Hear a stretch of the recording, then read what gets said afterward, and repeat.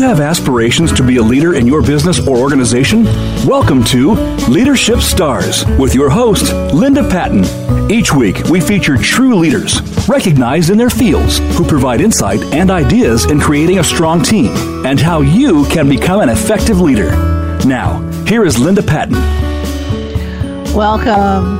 Welcome to today's episode of Leadership Stars, and I'm so glad to have you all here. You know, it's 2019, and we are truly in a new era for marketing, whether it's in a solo practice, direct-to-consumer, brick-and-mortar, online, or a services business. It truly is an exciting time for marketing and growth, and you'll learn the latest in how to improve and expand your marketing campaigns, measure their success, and drive maximum customer satisfaction.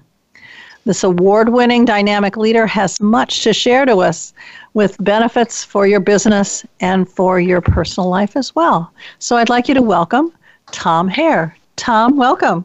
Thanks for having me. It's good to have you on the show, and that we can both hear each other.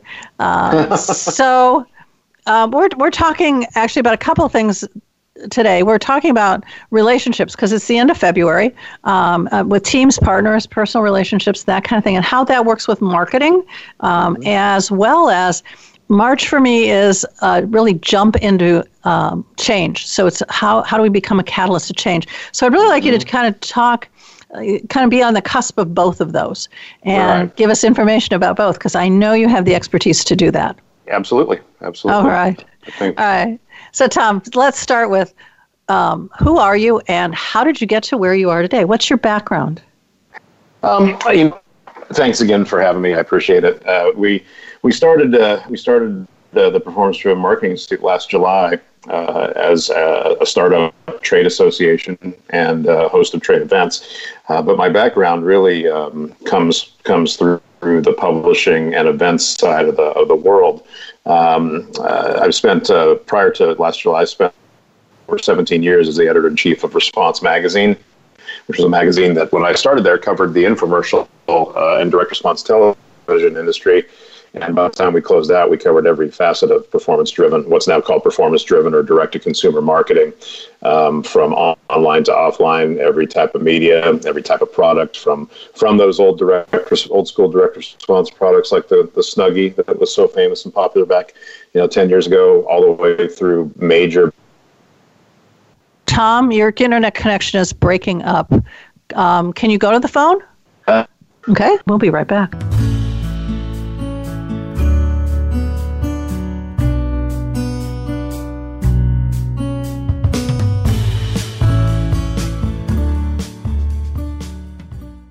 Become our friend on Facebook. Post your thoughts about our shows and network on our timeline. Visit facebook.com/Voice America.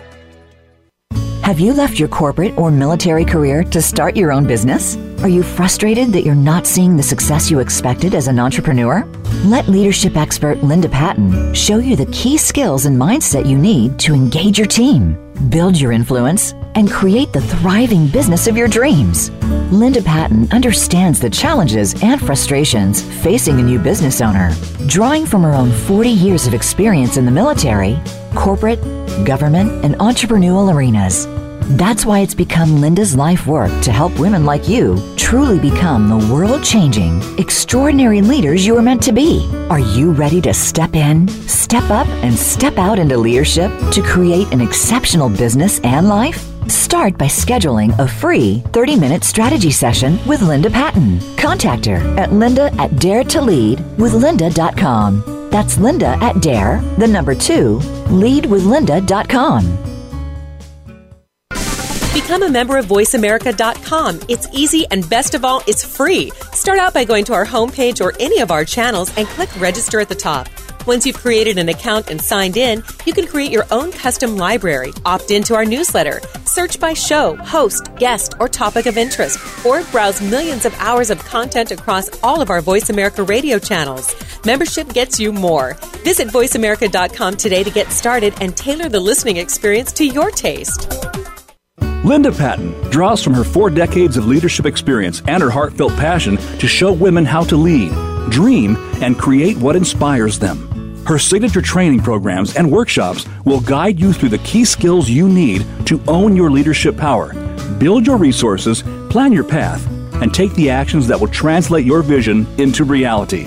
Start by scheduling a free, no-obligation 30-minute strategy session with Linda Patten. Contact her at Linda@daretodreamwithlinda.com. That's Linda at dreamwithlinda.com. It's your world. Motivate, change, succeed. VoiceAmericaEmpowerment.com.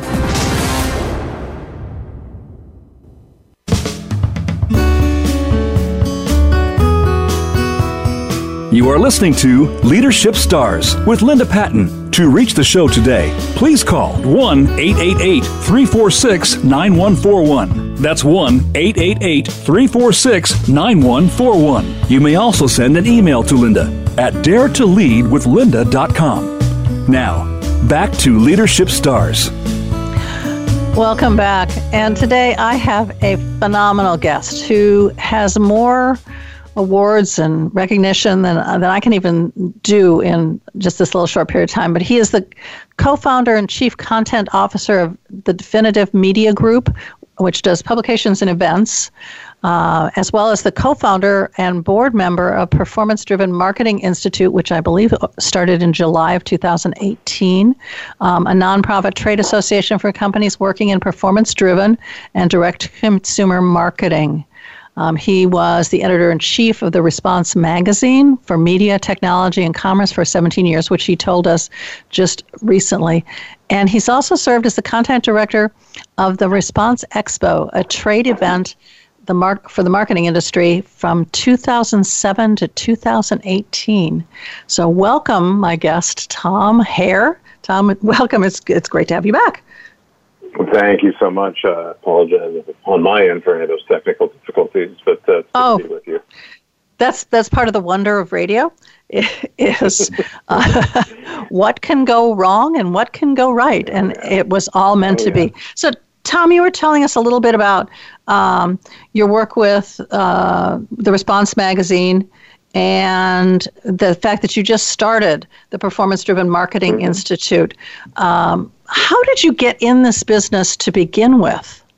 Yeah, I was, way back before Response, I worked in PR and marketing. I was always a writer, kind of a creative on the marketing side, and then did some PR for a while. And then I wanted to get back onto the journalism side. My degree in college is in journalism. I love writing, and that was kind of where I wanted to be. So I got into a trade magazine that had nothing to do with this industry at all. But then 2 years later, the opportunity to jump into Response magazine, which was then covering the infomercial and direct response television space, opened up, and that made a lot of sense given that I had been working in marketing as well. So a chance to cover marketing, and we saw the transition over the years at Response. I was there, I think we said for 17 years as the editor-in-chief of the publication, saw it through a lot of big changes to where over the last couple of years of its existence, we were really covering the breadth of the performance-driven marketing and the direct-to-consumer marketing world. No matter what media your marketing campaigns were running in, a lot of online campaigns as well as the offline television stuff, much more expansive roster of marketers that we were talking to, the United Healthcares of the world, the Timberlands of the world. Of course, still talking to and about the direct-response marketers who have had so much success over the years. It was just when we reached last summer, we'd also been doing, I'll double back real quickly, we'd also created Response Expo, which was a trade event for the folks who worked in the industry in 2006. So we had done 12 Response Expos before we left Response as well, I think peaking out at about 4,000 attendees per year in the middle of this decade.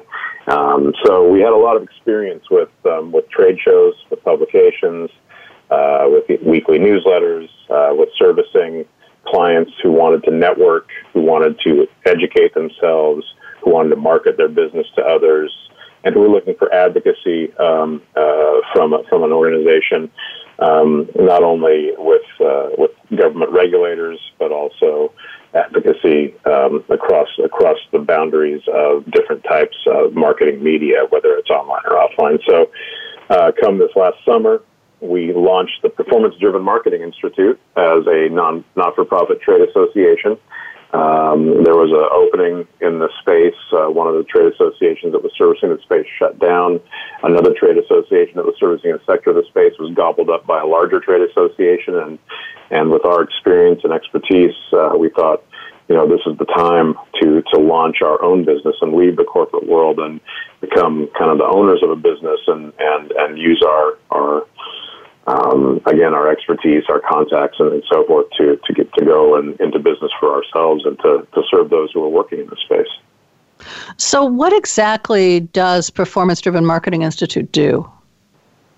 It is, again, I actually touched a little bit on that there intentionally in the last answer. Our 4 areas that we really serve our members are in networking, advocacy, education, and marketing. We just launched our membership, our actual membership. It takes a while, as I think no one would be surprised. It takes a while for the federal government to approve you as a 501c6 not-for-profit organization. Fortunately, we were able to get our stuff in before the recent shutdown and get that all taken care of. But we actually launched a membership in early December, which is not exactly the best time to launch membership right in the middle of the holidays. But we've been just so pleasantly surprised and thrilled by the reaction of the industry. We now have over 90 member companies. We were hoping by this time to have somewhere in the neighborhood of 60 or 70 member companies as we trend out and target to have 180 member companies at the end of 2019. So we're already halfway there, and it's only the end of February, which is great. So we're thinking about reassessing that target and lifting it.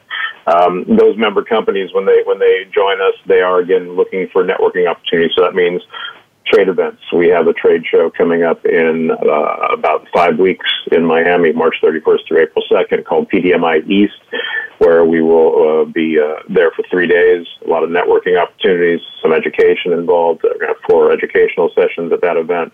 And then we're also prepping for PDMI West, which will take place in a West Coast city to be determined in likely early October this year. So that, those are the 2 big networking events that we're going to have. Advocacy programs, we're working on some programs. We have a partner of ours that's located outside of Washington, D.C., who's got a lot of experience in the association business and with dealing with regulators who work in this industry, the FTC, the FCC. So we're working on programs to support our members in that area. Education, we are launching a quarterly publication next month called Results Magazine.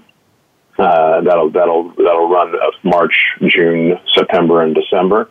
So we're in the midst of that. We also already do a weekly newsletter called very creatively PDMI Weekly. That keeps people abreast of what's happening in the world, offering opportunities also for our members to get involved and share thought leadership and so forth. And then finally, the opportunity to market themselves. All of our members have the opportunity to become sponsors of our events, to advertise in our publications, to advertise on our website, all those different things. So a bunch of different marketing opportunities for our members as well. And what kind of companies are you targeting for your members? Those are companies that work in the performance-driven and direct-to-consumer marketing space, whether it's the marketers themselves, as I mentioned earlier, the types of marketers we're looking at to have join us, those that we were covering and hosting as speakers when we were back at Response. So the end marketers from everyone from those who market products in healthcare, insurance, to housewares, to consumer electronics, so forth and so on. But those end marketers, the ones that all of the agencies and the vendors provide services to, those are obviously a great big group that we seek out and target as members. And then following that, you have the agencies themselves, the advertising and marketing agencies who service those types of marketers who are doing direct-to-consumer and performance-driven marketing. Other vendors who service, whether it's in the digital space or on back end with fulfillment services or telemarketing services, payment processing services, those types of companies as well. And then finally, another big sector for us is the media itself, whether we're talking television media, the cable networks, the dishes and direct TVs, the satellite groups, and then new media, new streaming media like Hulu, Netflix, and so forth and so on, as well as digital media outlets, the Facebooks, the YouTubes, Googles, the Amazons of the world, and all of that kind of infrastructure and all of the hive that kind of follows those companies as well. Mm-hmm. I'm just curious. You say you want 180 member companies by the end of the year, but it sounds like you've got a plethora of potential members just in what you've been talking about today. Why are you doing this? Is your growth slow because you want to make sure you bring in the right companies, or just to be able? Yeah, go ahead. Yeah, the idea is we looked at the association that I mentioned that went out of business that was working very much directly in this space, and we also looked at the types of companies and the number of companies that we were interacting with when we were at Response, and we had a little networking group called the Direct Response Marketing Alliance when we were at Response, and the number of different companies we were looking at. So when we launched as a startup, we just were looking at that first group, those two groups as our first base, and those two groups between them, a good middle number between the memberships of those two groups was about 180. So we gave ourselves that as our year one goal, and then beyond that, our year two goal gets much more sweeping, and year three gets much more sweeping as we build out from our test base and into the newer world and the wider world of performance-driven marketing. The goal, obviously, at the end of the day, would be to have membership upwards of 400 to 500 companies. Our membership is tiered out at with price ranges between $1,000 for a membership to $9,000 for a membership based on the size of your company. So $1,000 member is generally going to be a sole proprietor, someone who's kind of a solo guy working in the field, all the way up to the biggest companies in the field paying $9,000 a year. So, the sales process for our sales team to sell those memberships really at the higher tiers, that's your longer tail, I think, of membership there. We've had some good success bringing in some $9,000 level members, but that's obviously a longer tail sales process to get someone to pay that kind of money. Well, and it's also having the right why for them. Exactly. Exactly. Yeah. And for us, with such a kind of diverse membership target base, those right whys are different. I mean, we have on our website, the PDMI.com, under member benefits, we have a list of 16 current member benefits, and of those 16, depending on what your company is doing, you're probably going to have no company's going to find true value in each of the 16 benefits, right? We're hoping that at the peak, you're going to find value out of like 10 to 12 of those benefits, but it's going to be a different 10 to 12 for each company. And so when you target a company that you want as a member and your sales team goes out and you're looking for them to join, to be a sponsor, whatever it is, you set the offering based on the value to them, right? Exactly. Absolutely.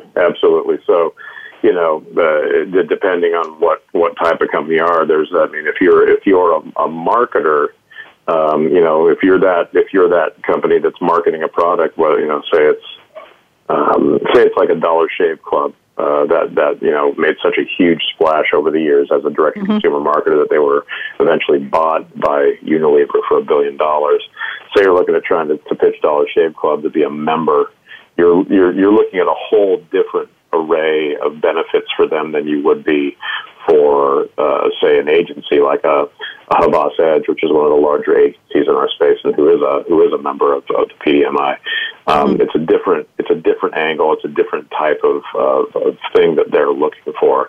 If you're a marketer, You're looking for that advocacy opportunity. You're looking for someone to take up for you and make sure that regulations are easy to navigate. That the opportunity for them to meet up with the media and the media outlets that they're working with is easy for them to do. If you're an agency, you want that exposure to those marketers. You want the opportunity to connect and network with the media outlets that you're doing direct business with. All those different things. So so the pitch definitely varies between those targets.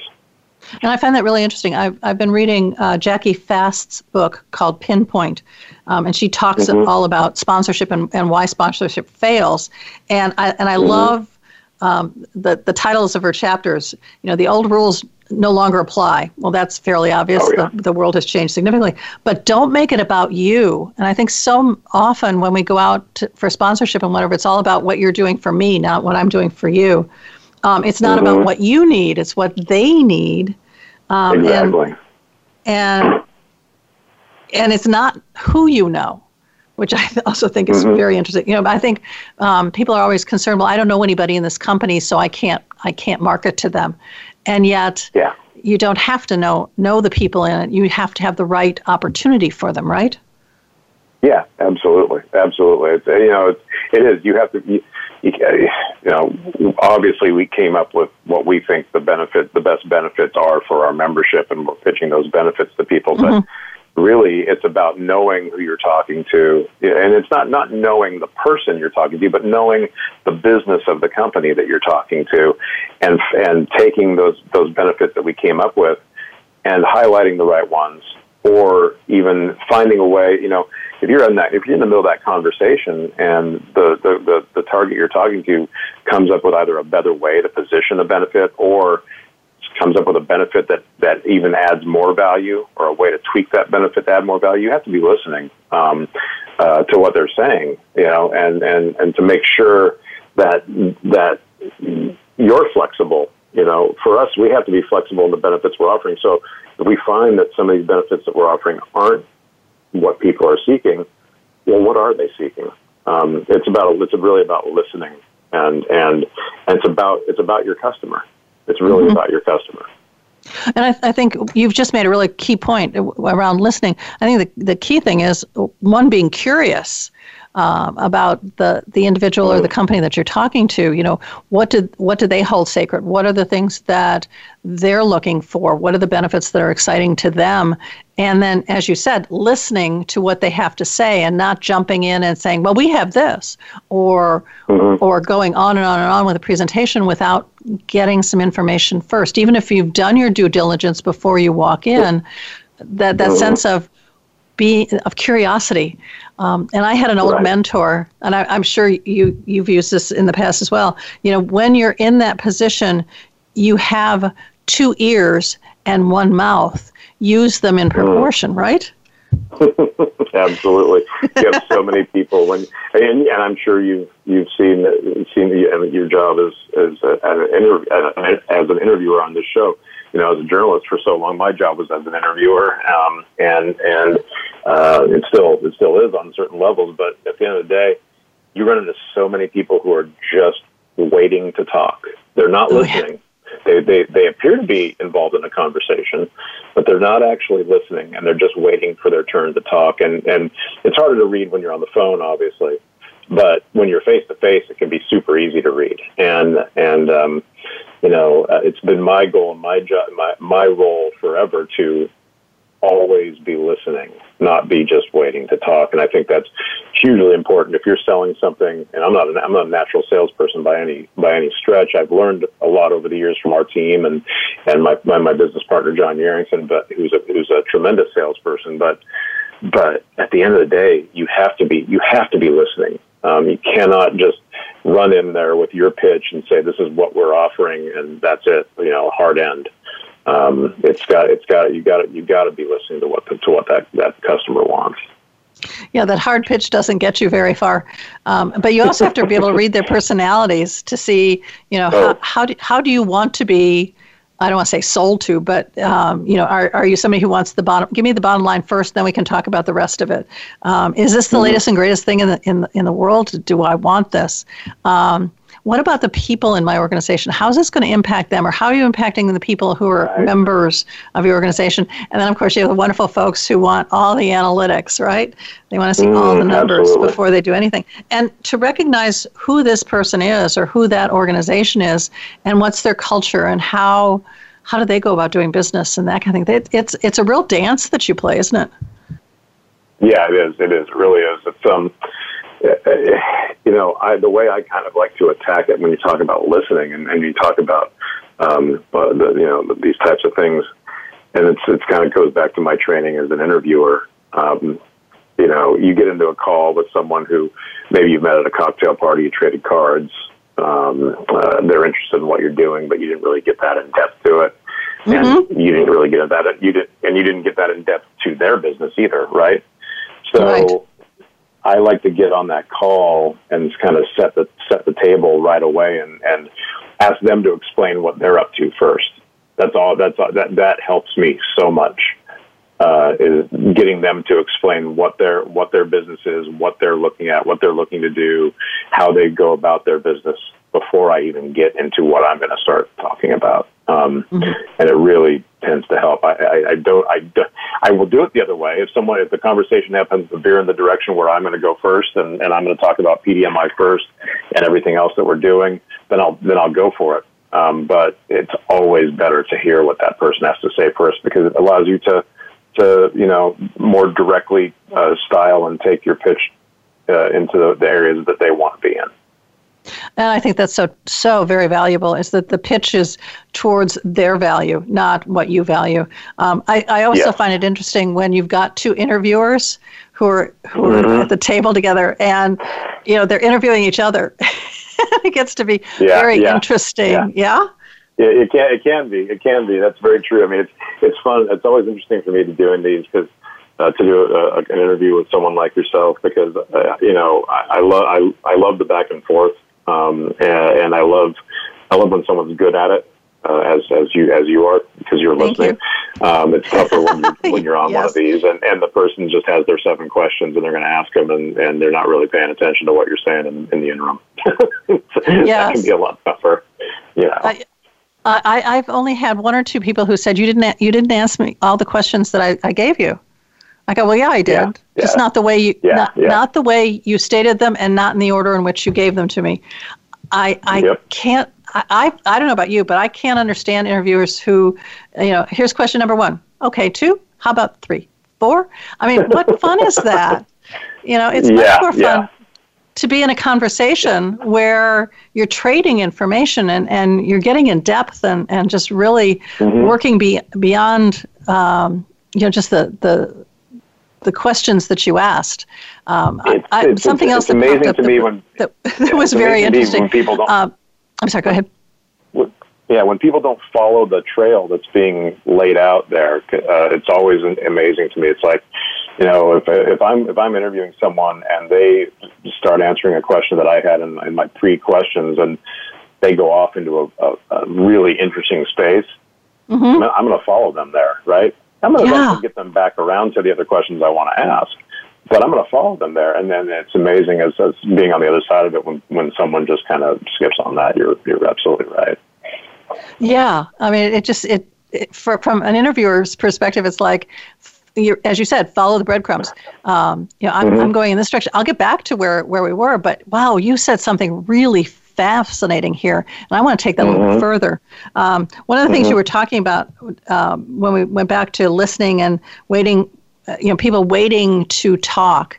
I remember teaching sales years and years and years ago, and one of the things we talked about was the egocentric predicament, where you as the salesperson or the interviewer or whatever is just waiting, as you said, for that person to finish so that they can step in and talk or whatever, but it's on their agenda, not on yours.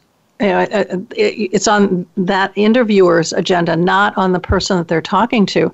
And I think we definitely have to get out of that predicament and really be committed to the person who's sitting in front of you, or in this case, across the telephone lines, as to what is it that's important to to get out or to learn about that individual so that you can determine, is this a mutually positive relationship? Is it something that we want to continue, or do we have nothing in common and we really need to say, thank you, this was really interesting, but I don't see how we can work together? Is that something that you step into too? Yeah, I do. I think, I think with my background, it's easier for me to do than maybe some of the folks on our sales team. Sometimes I think when you're a salesperson, you want that sale, and you want to find a way to fit that square peg in that round hole, no matter what, right? Right. You want to close that. You want to close that. Your job's to close. But so sometimes it can be tough to see when there just isn't a fit. Sometimes it's just that way. And so I think my background has helped me see that a little bit more. And I think what it does is it drives a level of respect on both sides of the conversation, I think, right? Right. When someone breaks down and says, you know what, this has been a great conversation, but I just don't know if there's a fit here, no matter which direction it's going, but particularly from the person who's trying to do the selling, it drives a level of respect from that other person, and it keeps the door, while the door might be closed on this particular opportunity, we all move on and leave jobs, move to different places. We all have a kind of a flow in our life and in our professional life. So maybe 5 years down the line, maybe even less, maybe 2 years down the line, now that person's left and moved somewhere else, and maybe there is a better connection. So you get back on the phone and you remember that respect that you had for the person at the time, and maybe there's a sale that can be made there. Maybe there's not. Okay. Maybe it's just you enjoy how people do things, and that's good. So I know that. And Tom, well, I'm going to stop you right there, and we'll come back to this because you've made a couple of really great points here that I want to kind of follow on. So audience, I want you to think about situations where you've been in conversation and there are moments when you go, wow, this is really going to work. And you really work to make that happen. And yet there are times when you say, ooh, I don't think this is a good fit. And it's how do I step away gracefully and yet not lose the contact? And we'll be right back.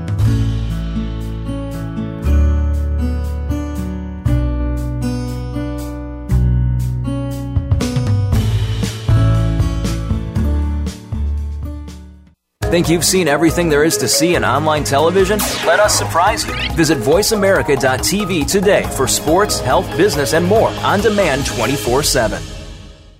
Linda Patten draws from her 4 decades of leadership experience and her heartfelt passion to show women how to lead, dream, and create what inspires them.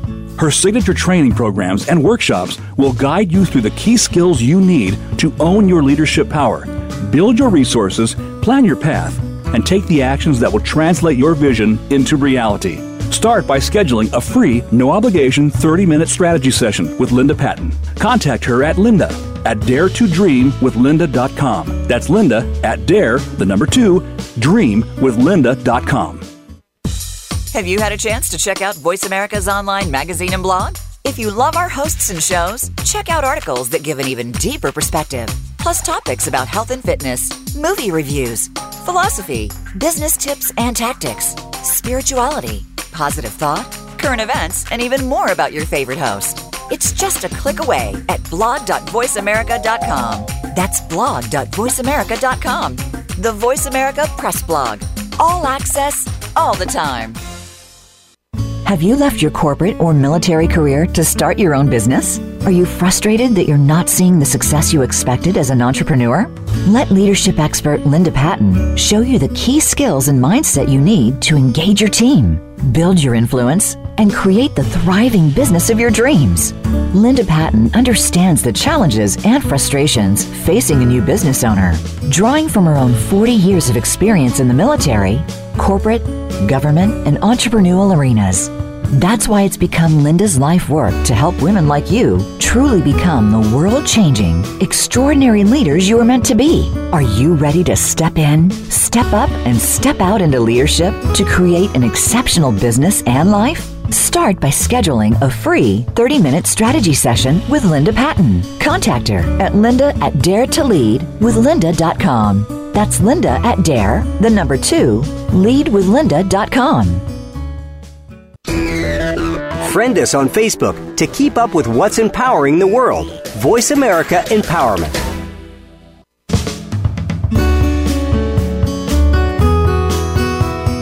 You are listening to Leadership Stars with Linda Patten. To reach the show today, please call 1-888-346-9141. That's 1-888-346-9141. You may also send an email to Linda at daretoleadwithlinda.com. Now, back to Leadership Stars. Welcome back, and I'm here with my guest, Tom Haire, and I'm really impressed with some of the awards and recognition that he's had over the years. He's a 4-time Western Publications Association Maggie Award nominee as editor-in-chief of Response, a 2-time Eddie Award winner as the magazine editor and feature editor. He also writes for the CBS-owned 247sports.com website, USCfootball.com, where he's also handled game previews and other opinion pieces on the UC Trojan football since 2000. He has his own blog called TomRants.com and obviously can be followed on Twitter. So, Tom, welcome back. Yeah, thanks. Yeah, the Twitter is at THRants, and our Twitter for the PDMI is actually at Definitive MG, because Definitive Media Group is the company that we operate, that kind of owns and operates the PDMI. So fantastic. But yes, thank you. Thanks so much. Yes, the USC football thing is kind of a passion thing that I've done for many number of years, and I've been fortunate enough to keep at it. And but yeah, writing is my passion. Everything else I've learned to do, and I love doing it. It's incredible going into business for yourself after kind of working in the corporate field for so long, and that's been the real shot in the arm for, I think, for all of us who started the PDMI, who came from corporate side, and it's been wonderful. Yeah, I know how that feels. It's been 32 years since I was in corporate, and I don't know that I could ever walk back. I keep thinking, gee, I could always retire and get a job, right? It's like, no, I don't think so. Did you go? I'm curious. Did you go to USC, or is it just a? I did. You did. I went to USC. Graduated amazingly 25 years ago. It's been a while. So, but yeah, I attended USC and the broadcast journalism major there, still I do a lot of volunteer work for the Annenberg School of Communication and Journalism there. Moved to the West. One of those things I did last year, besides start PDMI, is I moved to the East Coast after being born and raised and everything else in Southern California. We moved back to my wife's hometown here in Massachusetts. So that's where I am now, where it's currently my first winter ever. I was going to ask you, why Massachusetts? Where in Massachusetts is home? I'm actually in Newburyport, Massachusetts, which is about 40 minutes north of Boston on the coast.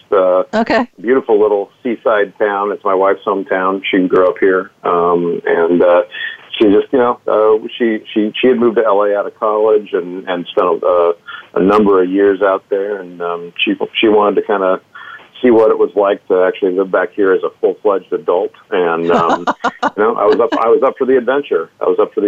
So it's been really great so far. I've learned that winter doesn't really bother me. That I probably would be worse off in a Portland or a Seattle where it rains all the time. As long as I get some sun with my 25 degrees, I'm good. Well, and you have somebody else shoveling the snow, right? No. Actually, last week I shoveled 3 times. It's a good full body workout. It is. I actually, it's funny. We're going to try to make it through this first winter with me shoveling, and then I think next winter we'll probably start looking to bring someone else on. Our son, we just had a baby in September, so again another piece of change. Our son is we're probably about 8 to 10 years out from where he can start helping. Or taking over the shoveling duties. Yeah. So we're gonna find some help next winter. Well, you went through the polar vortex too, as I remember. Congratulations on your son. I also had my first grandchild in December of this year, so I know the joy of having Congratulations. newborns. Yeah. Thank you, and it's, to you as well. Great. My father's actually currently visiting from California, and is looking after the little man right now. So he's in love, as I'm sure you can relate to. It's his first. Oh, yes, so. Absolutely. Although my daughter's in Columbus, Ohio, so we don't get to see her as often as we would like, but we get pictures daily, which is awesome. Oh, yeah. Smartphones are a great thing, aren't they? Yeah, they are, yes. And the reason I asked, I lived in Haire, Massachusetts, which is where Fort Devens was for a little over a year, and was actually stationed there. So I know the New England area fairly well. Yes. It's been a pleasure winter. To be here. There's no doubt. It's a completely different way of life than Southern California, but it's been good. I've always been told by friends who are from here that I had a little bit of Yankee in me, so it seems like I'm doing all right. Well, wait till you stop at one of those roadside fried clam spots. See if the person actually sells you fried clams or says, my distributor only gave me muscle, did not give me any of the stomachs, and so I won't sell them to you. In integrity. I thought that was just awesome. Yeah, you could have sold me Mrs. Paul's fried clams, but you chose no. This is New England. We sell you only the best, and I was really impressed. Yes. Yeah, it's great. I mean, we're close to a couple famous ones. There's Bob's Clam Hut up in Kittery, Maine. That's only about a half hour from us. And there's a place called the Clam Box down in Ipswich, which is about 10, 15 minutes away. And in the summer, actually now's the time to go because out in the summer, the lines are so crazy you can't. Oh, yeah. You can't even wait for them. So, again, my dad visited at the right time. We got him to some of these, got him some clams, got him some lobster, got him some chowder. It's been good. So, and then there's always Legal Seafoods, which has some of the best seafood for a chain. They're actually amazing. We were there on Saturday. Were you? Yeah. And we were there. For me, we were in Boston on. We went down to Boston on Saturday, did a little sightseeing with them, and we went to Legal for lunch. And I don't think he's ever. I'm pretty sure he's convinced he's never going to have a better bowl of clam chowder in his life. Oh, probably not. Well, and they also have the best fried oysters I've ever had as well. Oh, they're just amazing. Absolutely.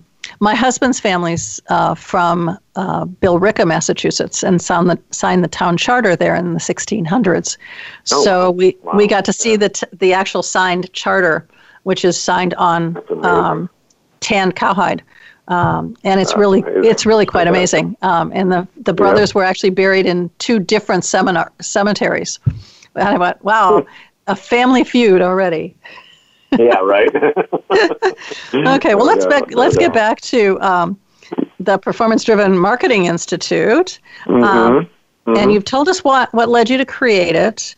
You've told us a little bit about your background and how that definitely fits into what you're doing. And you've told us your goals for this year, which I thought were pretty amazing. But you've got some really key events coming up this year. You talked a little bit about the fact that you've got one in the East and one in the West. But tell us a little bit more about the events and what you're looking for from them. So, we launched, we actually launched the entire project last fall with an event in late September in Las Vegas that really was... It was kind of our starting point event. It was a bit of a circling the wagons for the industry after they'd lost the association that was serving them, and when we left Response, there was a lot of wonder of what was going to happen for the industry. So that Vegas event was something we did to kind of circle the wagons, and we were hoping to get 500 people to come to it. And we got 1,100 people to come, and it was wonderful. It was a great response from the whole industry, and we held some town hall sessions there to kind of gain feedback from our constituents on what they wanted to see from the Performance Driven Marketing Institute, to kind of share our plans, but also listen. Going back to the last segment, we talked about listening, right. And then move forward from there. And so our event in Miami is our second event. It's our first real full-fledged, looking forward trade event where we're going to have some education. We've kind of found a new way of going about the show floor aspect of it. In trade shows, unless you're a big behemoth trade show with those big companies that carry around a lot of monster booths for their event, Trade shows have been a struggle lately, especially in the exhibit hall aspect of it. People don't want to spend that money to buy the space and then double and triple their money to bring a booth and all that stuff. So the way we did it in Vegas and the way we're going to do it in Miami is to have a lot more open table meeting space throughout the trade hall, throughout the trade show hall. It was really well received. We allowed companies. We opened up about 10 or 12 tables to sell to companies who wanted to buy a sponsorship to have space to host their meetings. But the remainder of the space of dozens of tables available to folks to just find a way to get together and sit down and meet, which drew a lot of people back into that exhibit hall or trade show hall. Who had gone out and you know how these things work. If it's in a hotel, I do. People find the bar, people find a seat in the lobby, so forth and so on, and it kind of spreads everything out. But we were able to have some success getting people to come in, and there was a lot more of a buzz around the event. So we're going to do that again here in Miami and keep everybody kind of in the same room, tied together, working together, and going from meeting to meeting in there. We've got some great education lined up that's going to be talking about the old and new media that people are using to drive their campaigns and direct-to-consumer and performance-driven marketing.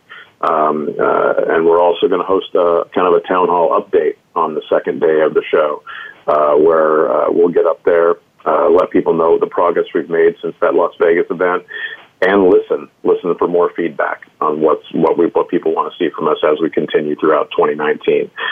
So that's March 31st through April 2nd. You can find more information on the PDMI.com. It's called PDMI East. Badges are they're $295 for employees of member companies, or $395 for non-members. Really, the goal, I think, when we have non-members come to that event is to have that be their first step in eventually becoming a member. Show them what we're about, show them what our members are about, and show them what they can accomplish. We'll have 2 networking events also, evening networking events. It's Miami, it's spring, so of course we're going to have it outdoors. We're going to have those events outdoors where people can get out and catch a Miami sunset while having a cocktail and meeting folks. Why would we not do that? Coming out of winter with we have a lot of folks in our business who are coming up here from the Northeast corridor down to Miami, and they were going to be ready to be outside. So that's all those things. Again, that's listening to your constituency. People want to network. People want to have that opportunity to be in a social setting, and that's what we try to provide. That's fascinating. I love your concept of the exhibit hall. I actually manage 4 conferences here on the West Coast currently. I used to do an international conference as well. And the exhibit hall was always the challenge, because if you do the tall booths, whether they bring in the booths or you set them up with a decorating company, you can't see from front to back or from side to side. Right. And so it becomes like a rabbit warren of booths. And we've done some stuff with, lowering the height looking in. But I love the idea of having we do this sort of on our regional conferences because we don't have as many, that we do tables as opposed to, the 6x6 booth or 6x10 booth or whatever. Yeah. And I love the idea of bringing the networking inside.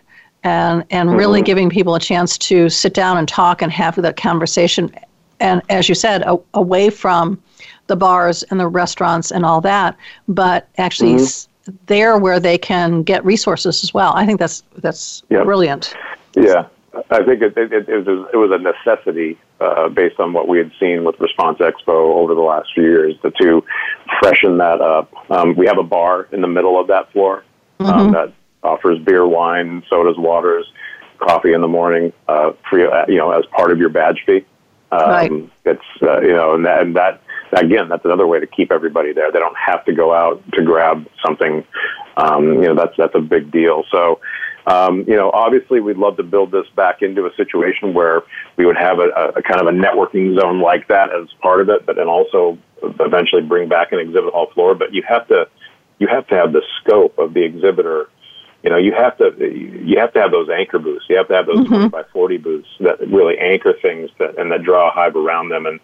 And at this point, it just doesn't seem like it's a fit when you're a startup. When you really have to, being a startup really makes you rethink how things work. When we were under the corporate control, of our parent company and running Response Expo, they would have never understood doing anything without an exhibit hall, without booths. They're like, that makes no sense. The money, the finances don't make sense, and so forth. But it's been freeing, as I said before. It's been very freeing, not only in how we operate, but how we can think about what best serves our constituency. So. Yeah, I so agree with that you get a chance to shake it up and really look at what works and what doesn't work, what works with this group. And I know one thing that does work is bringing food into the exhibit hall. We do like an ice cream social. We have them pick up their lunches, and then you put it in the back end of the exhibit hall, so they have to go through the exhibit hall to be able to see it. And sometimes you set up different routes, and you do everything creatively to get people in to the exhibit hall so they can go, wow. Oh, I didn't know so-and-so was here, and that kind of thing. And it makes the exhibitors happy. But it also brings value to the people who are there, right? Exactly. It's great. I mean, it's great to have all your scheduled meetings, but what are the you're going to go through your scheduled meetings, and you might close some business on those scheduled meetings because that's why you schedule them. But what's better than those pop-up meetings that happen to you when you're working an event, whether it's during the show hours, the 9 to 5, or whether it's at a cocktail party, from 5 to 7 or 6 to 9. What's better than getting that unexpected business that comes from that, and that's really the driver of what we're trying to do with the entirety of the event, is to not only let people capitalize on what they're planning, but find those new contacts or find someone who they might know they didn't realize was going to be there, like you just said. I think one of the huge. One of the saddest situations that I had was as an attendee to an association that I belong to, and they only had the exhibit hall open for a very short period of time. It's like 2 hours, and they had a fairly robust exhibit hall, and there were people there that I needed to see. I didn't get through half the exhibit. I probably got through about a quarter of the exhibit hall and the conversations that I wanted to have when they closed it and said, that's it. I went, you've got to be kidding. A part of why we go is to be able to connect with, in this case, it was hotels and restaurants and, sightseeing and that kind of thing for a conference that I was doing in and around the city.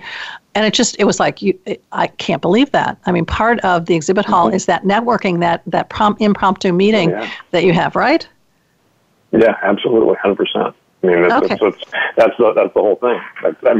That's to use a cliche, that's where the magic happens. It's like when you run into the right person. That's what makes you feel good about a trade show. About an event like this is that you got all your good meetings done, but then you ran into 2, 3, 4 people who are new to you or who are going to bring value to you that you never expected, right? And that only happens if we're all in the same place. Terrific. So, Tom, we have a minute left, and I need one fabulous tip to leave with our audience today. Let's say, I think we go back to what we talked about initially, and that's listen, don't wait to talk. That's one of my favorite things that I lean on throughout my career as an interviewer, and now in my role here with the PDMI. Listen, whoever you're talking to, your constituents in a town hall, on a one-on-one conversation, listen. Don't just wait to talk. That's fantastic. Thank you, Tom, so very much for being with us today and for educating our audience on performance-driven, Marketing Institute and everything that you do. Thank you again. And audience, I'd just like you to remember that if you want more information about the art of herding cats, leading teams of leaders, or the workshop Awaken the Leader, please do check out my email at linda@dare2lead.com. And until next time, just remember, be courageous and dare to lead. We'll see you then. Bye-bye.